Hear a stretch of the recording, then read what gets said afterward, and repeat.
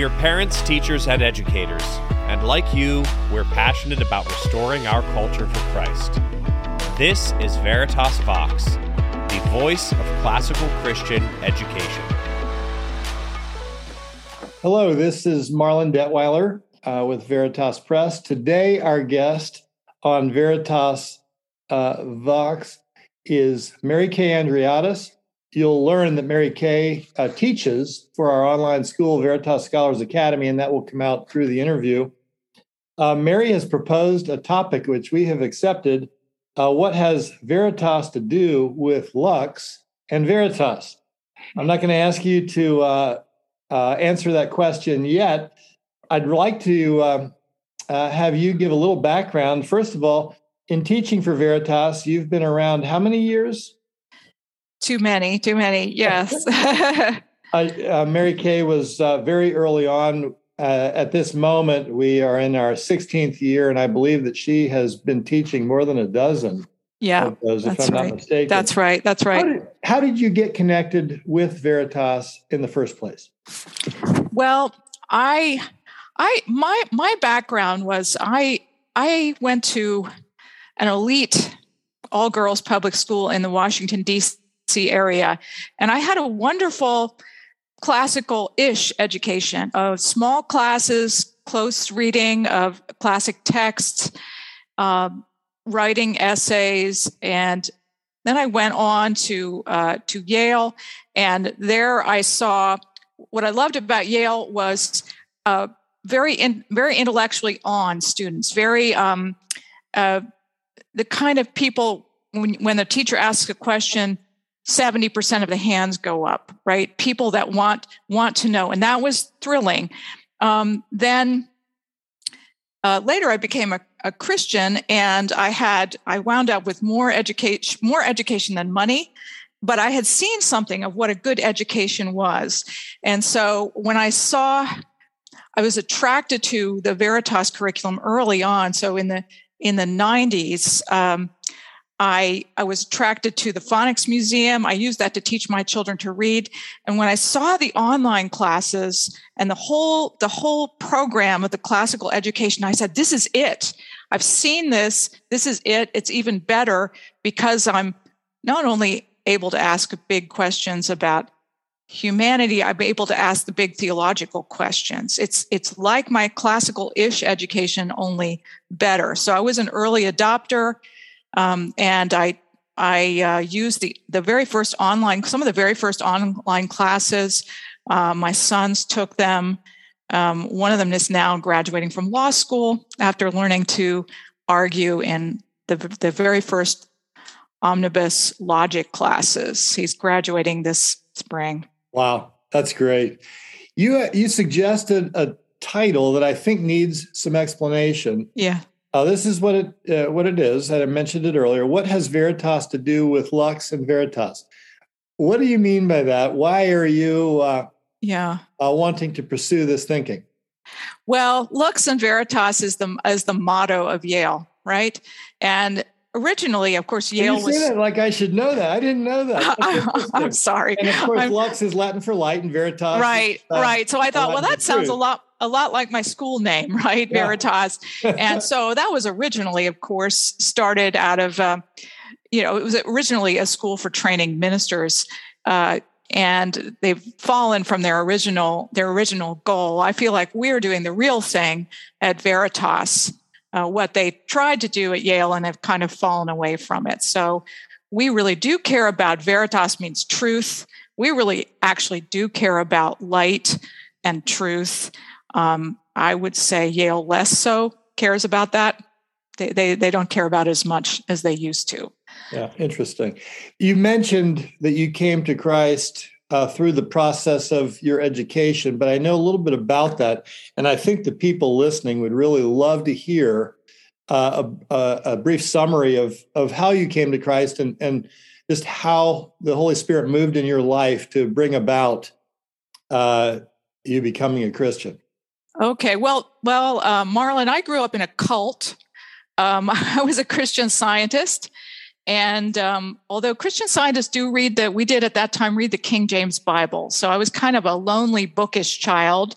I read my King James Bible, my special Christian Science book, also C.S. Lewis and Tolkien and fairy tales. So I had these beautiful stories in my head in the mix. Then I went to this prep school. It happened to be President Ford's daughter was there. There were Jordanian princesses and senators' daughters there. So it was a good education. And I continued to read these great books. And I also, took in a lot of pride, when the Greek mythology, which was another thing I loved to read, there is this memory in Greek mythology that there's been a rebellion against the creators. And the Greek gods, they're the promoters of excellence and pride. And that's all very appealing to us. So through my high school career, I had the feeling that I could go in the direction of excellence and prestige and also read these great stories. So I took Latin there, which I love about Veritas, that we study Latin. I think that was actually the key to my higher SAT scores back in the day. I love say that to people. It's interesting that you can say it firsthand. This is why, yeah. And you can kind of taste the words down to their roots, and I still love that to this day. So I do recommend Latin for that. So I did learn that there, and then I felt like I was on this conveyor belt of excellence and, Athena and everything. And I ended up at Yale. Also, I learned to paint, which was interesting. At my school, we had the arts. So I'm interested in how to combine classical education with the arts. I think there's a smart way to do that at Veritas. So that's how I ended up at Yale. And I'm being an artist. It's all working out. And I decide, faithfully, not to become a lawyer, which would have been the smart thing to do with that education. I try to do something really hard. I think, I'll become a culture maker and I'll follow this path. So I went to New York to be an artist, and all of a sudden nobody cared that I was this nice girl from this elite school. Nobody cared. And it was very hard. And I'm so grateful that I had that experience of failure, Yale to trying to make it in the art world. And then that God used that to show me that thing I'd been reading all along, the Tolkien, C.S. Lewis.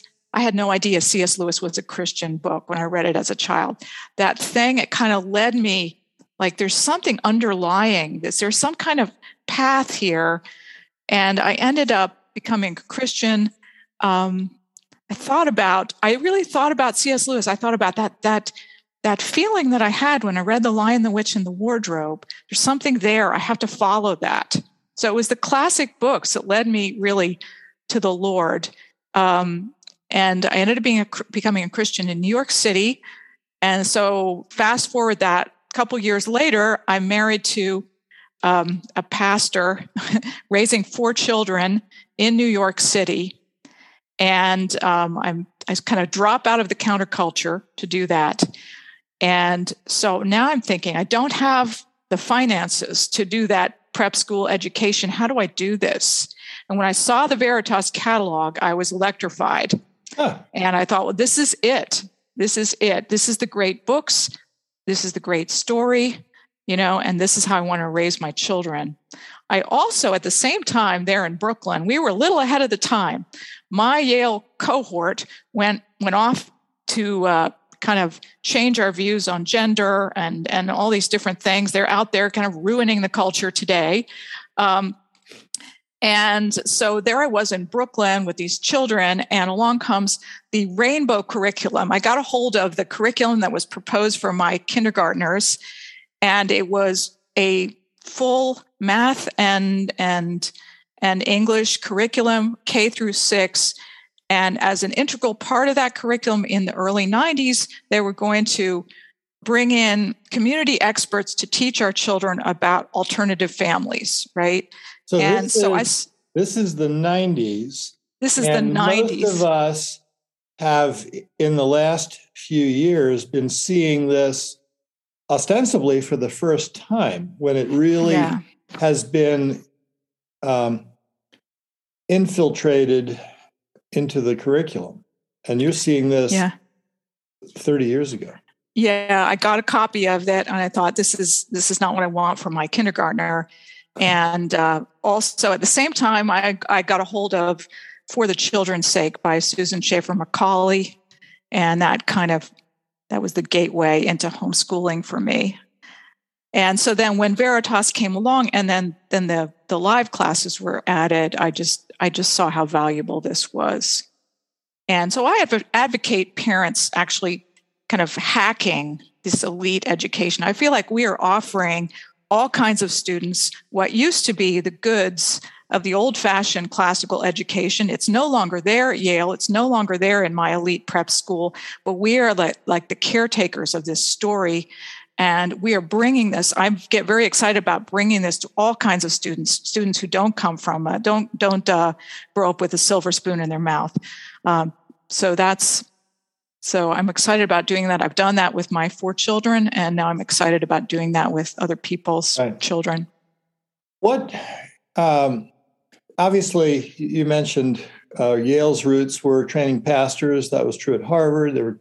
We're talking about hundreds of years ago. Yes. The education is very different today. What do you see in a classical Christian education that distinguishes it not just from a secular classical education, but also from a traditional Christian education? What is it about classical Christian education that has really caused you to say, as you said earlier, this is it, and has caused you to call it a hacking, so to speak, of what those very well-established institutions have purported and been over the years? Good question. Well, I remember thinking at certain points of my education, I'm not allowed to ask the real questions. I remember thinking that I had to hide my religious background, even in prep school. Like, they won't understand. What I'm really wondering is these big questions about God. So I could ask questions at my wonderful English class. We could talk about the Greek idea of fate and what that meant. And those were interesting big questions. But I couldn't say, is God real? Did he make the world? I couldn't ask those even bigger questions. It was so refreshing to be able to ask the truly big questions at Veritas. I had this feeling of just the world of education getting bigger and including more. Mm-hmm. I think so. For instance, some of my well-loved books. I wish every Christian could read Eusebius. It's the first book. It's the first church history after the end of the Bible. Like, what happened after the Bible? It's so wonderful. I wish all the parents could read this with their. I advise them to. So getting parts of this history, the religious parts of the history, which are left out, because for instance. Another example of leaving the important parts out, in our public school, students get a kind of a sequence through history. So American history, they learn about the Puritans without learning about the Reformation. So the Puritans are kind of reduced to the Salem witch trials and reading the sinners in the hands of an angry God without understanding the gospel. So you come to sinners, and that's your only text for understanding the Puritans. You think, wow, Jonathan Edwards sounds angry, and you have no idea that he's talking about, being saved from that. You have no idea. So leave it there. So the secular education leaves these big holes in people's understanding. And I remember feeling like these things are being restored as I was homeschooling with my children. These parts, these really important parts of the story. I have recently we've been addressing for years people who have not valued a Christian education, let alone a classical Christian education. And recently, just as an exercise, and I wasn't surprised, but it was still a stark reminder. I Googled 10 most important events in history. And I never found a list that included the incarnation or God becoming man. Now, some might say, well, what's really important is the resurrection. I'm kind of grouping all of those things, the presence of Christ, his work, his miracles, his death, his resurrection, all as one. And even with that understanding, not a single list included that when looking at the 10 most important events in history, according to the lists that had been posted. And that's really telling, because even the most agnostic or even atheistic historian would naturally recognize that when Christ appeared, things changed, and the way people were dealt with, the creation of hospitals and universities and war, and the way wars were fought, what wars were fought about, all of those things were dramatically impacted by that singular event. And yet they refuse, or haven't to this point, put the incarnation on the list. Right. For me, that is one of the most dishonest things imaginable. Yeah. Even coming at it from a secular vantage point. Any thoughts on that? Right. Absolutely. One of the books that we teach is on the incarnation, the granddaddy of all books about the incarnation. And I love that I get to do that with 8th graders. It is the pivotal thing in our history. And it's this giant hole that's left. You will not understand your world if you don't understand the incarnation, right? Yeah, it's really astounding how secular our culture has become. One of the things you mentioned as we talked about this prior to the interview was the idea of fairy tales and mythology and those stories and how they shaped your childhood and how they now impact you today. Tell us about that. Yes, I think growing up, I believe in children growing up with these good stories. Fairy tales, myths, they have truths in them. And I still draw on these today. I want children to have that, even if they, maybe have a learning disability. The great stories are very instructive. I have now, the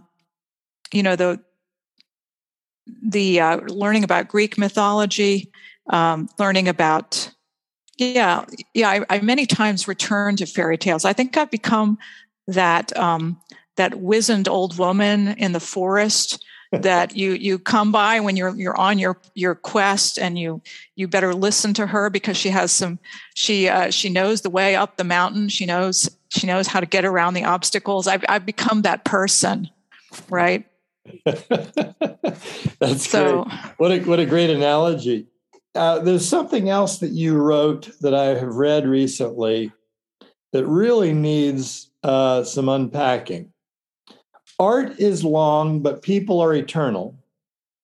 What do you mean by that? Yeah. So, I wanted to become an artist, and I still do art. I still do that.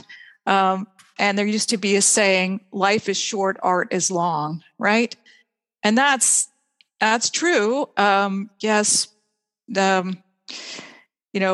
Beowulf, that book is lasted a long time, but there's something that lasts longer than art. There's something that lasts longer than great books, and that's people. People are actually eternal. So I like to say life is short, art is long, but people are eternal. Yeah. So the way we interact with these young people, that has an impact for eternity, right? It really, putting that in perspective, the idea of shaping a child for all of eternity is a very, very sobering consideration as we think about being parents.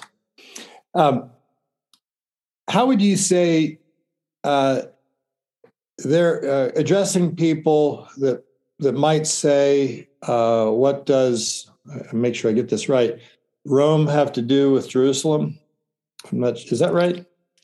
Yeah, I guess that was what I was thinking of. What does Rome have to do with Jerusalem? And the idea of how do classical books that we read in the Omnibus that are not of Christian content, how do they fit together with the gospel? Why are they important? That's really good. That's really a good question. So I love that so for instance, I love teaching Beowulf. Beowulf shows kind of a pagan mindset, this pagan warrior mindset.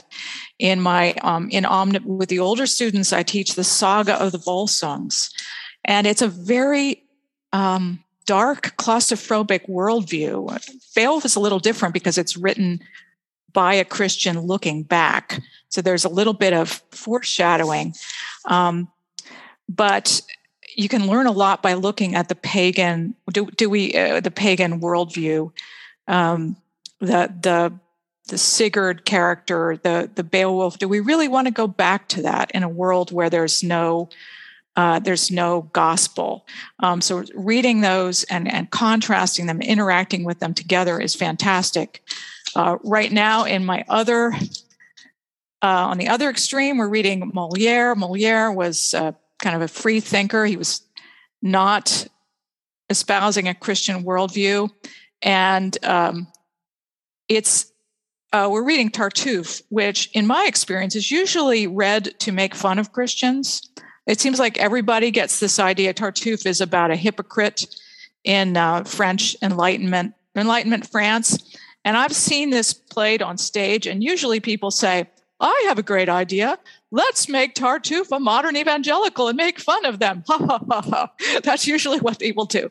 But actually, it's kind of fun to read this, in-house, right? Because we do encounter hypocrisy and talk about it and engage. And, Mr. Molière is really, he has his own axe to grind. So analyzing the non-Christian, not being afraid of the non-Christian books and analyzing them is very fruitful, right? Yeah, we have culture before Christ and post-Christ culture. Yeah. Yeah, we've grown up with some significant element of influence that says, don't touch secular things. Yeah. Stay within the Christian community entirely. And our Great Books curriculum, the Omnibus, has said no to that way of looking at things in an effort to prepare students for anything that they encounter in life. Absolutely. You've seen that both as a teacher and a parent. Talk to me about the value and, if you believe so, the wisdom of doing that. Yeah. Amen. I love that. I love that about Veritas. I mean, we shouldn't be afraid about reading other cultures. Actually, one of the things I love is that right now, this semester, I taught the story of Marco Polo. And our curriculum is specifically Western civilization, which I think that's all we have time to do, this pass through history. But we touch on Buddhism, we touch on Chinese religion, and we shouldn't be afraid of these things. We have these wonderful resources, and we have these classes where we can kind of deeply engage. And I love that. Another book I read, The Distant Mirror, we read parts of this. I call this the Middle Ages, the bad parts. Okay, right? Because let's face up to the bad behavior of the adults here, right? And analyze why it happened. Right? It was terrible. I don't think we need to be afraid of that. I think the gospel and Christian teaching is realistic about humans and what they're like. So engaging with the bad parts of history is really important in preparing our students. Yeah, the gospel is so overwhelmingly true and powerful that we need not fear those things that have attempted to dismantle it. But we have to think through them carefully and thoroughly so that they are really understood for what they are and what they aren't. That is, alternative and wrong-headed worldview thinking and beliefs. Yes. How has that impacted your kids? I think they really appreciate the feeling that I think they appreciate that I was not intellectually protective, right? Like, bring me the competitors. Let's talk about it together. Let's engage with them. And I like going to the original sources. Okay, let's not read Siddhartha by, some Western guy. Let's read the stories about the Buddha. Let's read the stories. Let's read the original sources. Do we really want that? Right? I think that we need to engage with the original sources. And that's helpful to them. They got the feeling that they could ask any question. Right? That's wonderful. What a great testimony to parenting that you have that kind of channel with your children, and I commend you for that. That is really, really good.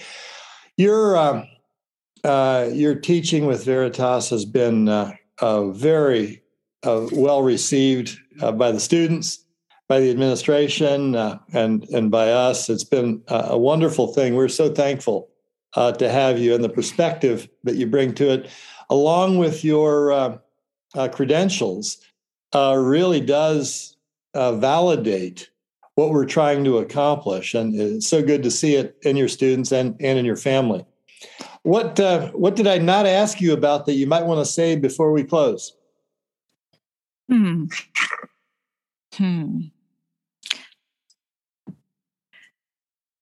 Well, let's see.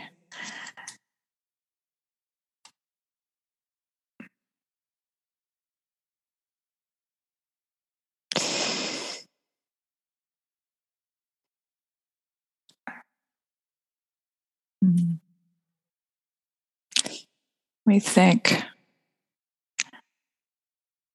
I didn't mean to stump you, so I'll fill in the silence a little bit. And if there isn't anything, that's certainly okay too. It has been, I think what you have said will really be impactful for those that are listening. Here's something, one of the people that we study when we read Dante's Inferno with eighth graders, it's so amazing to get to do that.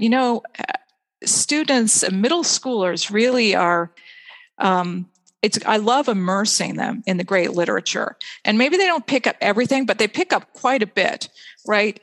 Middle schoolers really identify with Augustine's conversion, right? This idea that, he ate the pears just for the wickedness of it, not because he even wanted the pears, he threw them to the pigs. So I love engaging. Another interesting one that's become a big issue, when we read the Inferno, we read about Brunetto Latini, and there he is. He's in hell, and he's a homosexual, and so that's a big issue. And I love that we get to talk about. We don't shy away from the big issues with the kids. Yeah. And what's interesting is that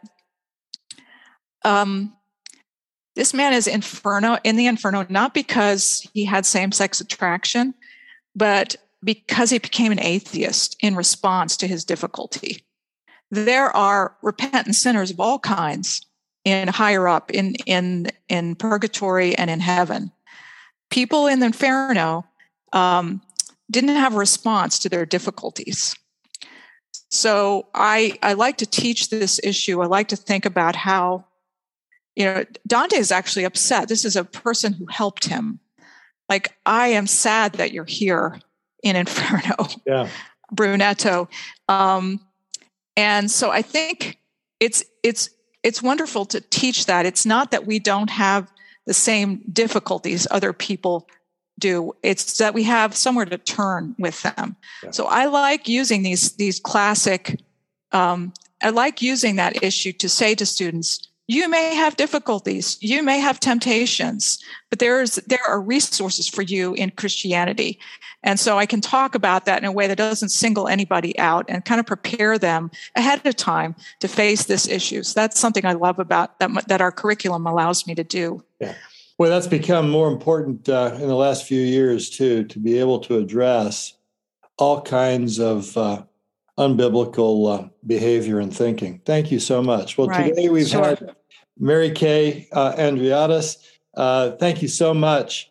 You and your husband, Sam, have been a wonderful blessing to Veritas, and I appreciate being able to have this time with you. Keep up the great work. Thanks. Thanks so much.